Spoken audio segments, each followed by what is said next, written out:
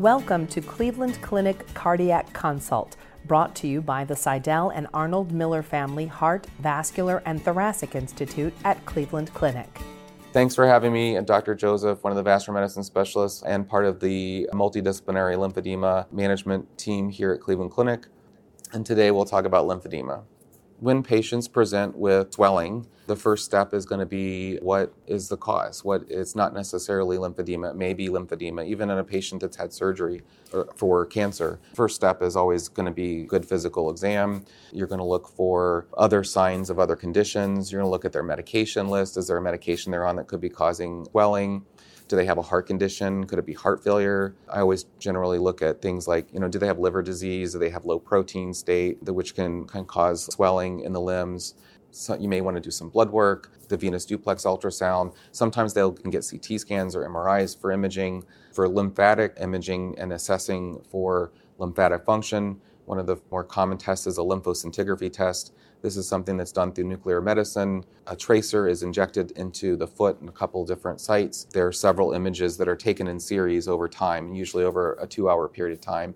And you can see this tracer move up from the foot through the lymphatic channels and then into the groin and then even into the abdomen if they have really good lymphatic function. If you see a delay of that tracer moving through the limb, or you see it maybe not even going through channels but become just diffusely spread throughout, say, the calf, that would suggest that there's lymphatic dysfunction as a cause for the swelling and not just some other cause.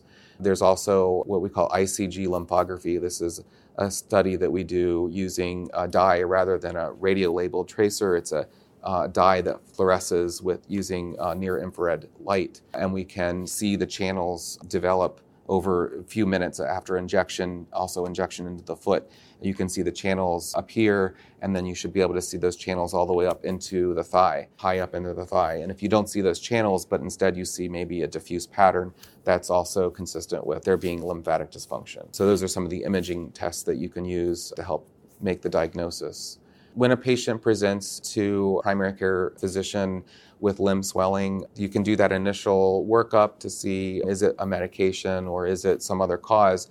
And if you don't have another cause, you suspect it's lymphedema, I think that's the point at which I would suggest referral to the vascular medicine specialist or to a specialist that sees patients with lymphedema. We can additionally examine the patient, review the history, especially getting a good family history and evaluating for a history of cancer or surgery or lymph node surgery, history of infections and so forth.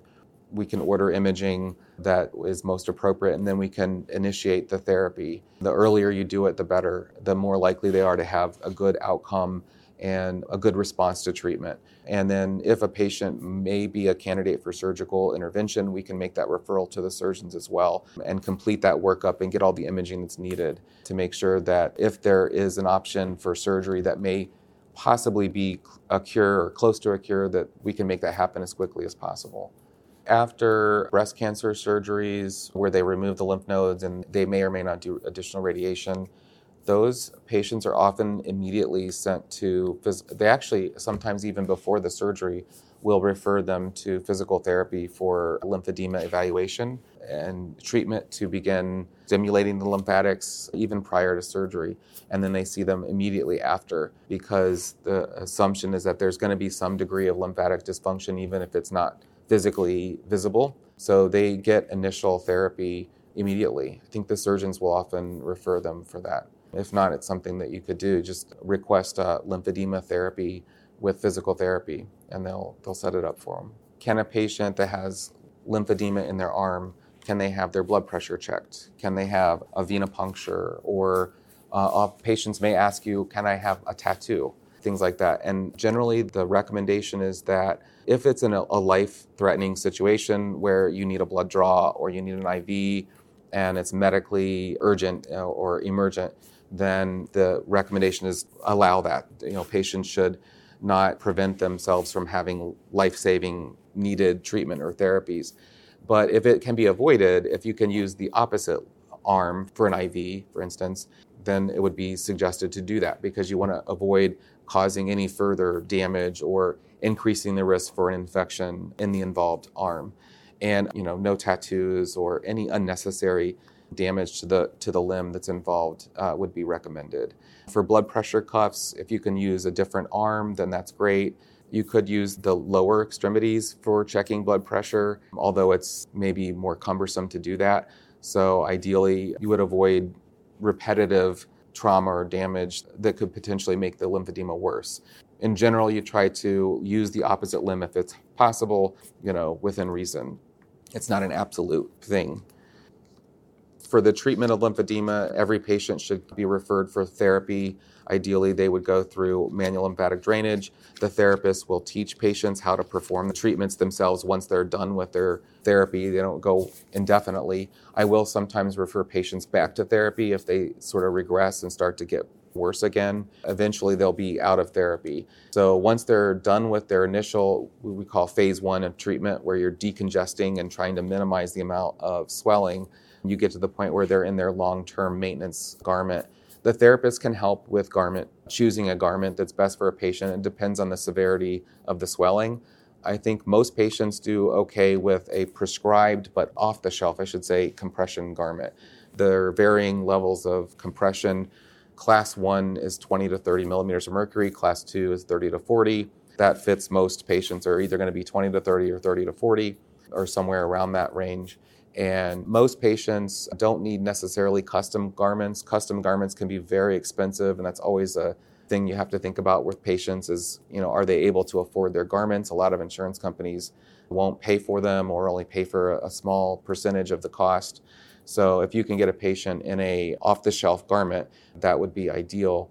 Even though it's off the shelf, it is measured. They do get a measurement. They have a stocking fitter, garment fitter measure them and get them into the correct size garment based on their limb measurements. If it's for an arm, we always try to include digits in what we call a gauntlet. That's just the part of the hand that's provided with compression, and then wrist to axilla or under the arm, just the upper arm, the forearm, and then the gauntlet and the digits.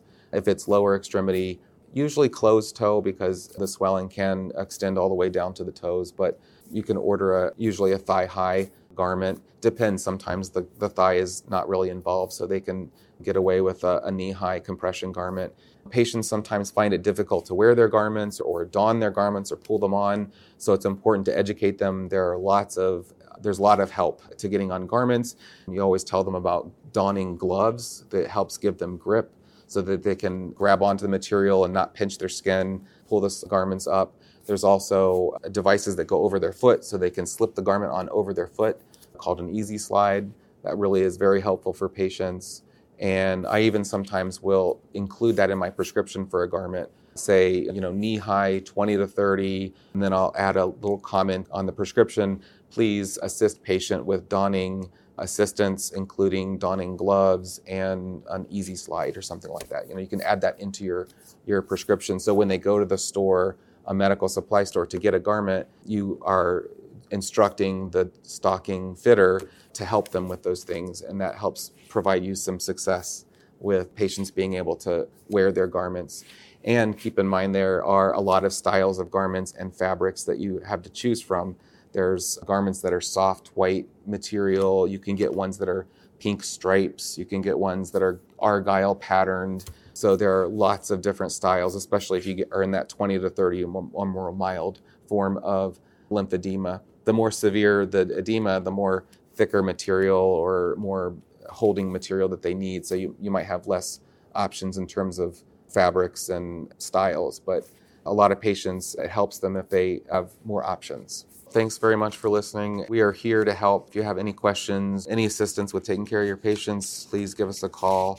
Thank you for listening. We hope you enjoyed the podcast. We welcome your comments and feedback. Please contact us at heart@ccf.org. Like what you heard? Subscribe wherever you get your podcasts or listen at clevelandclinic.org/cardiac consult podcast.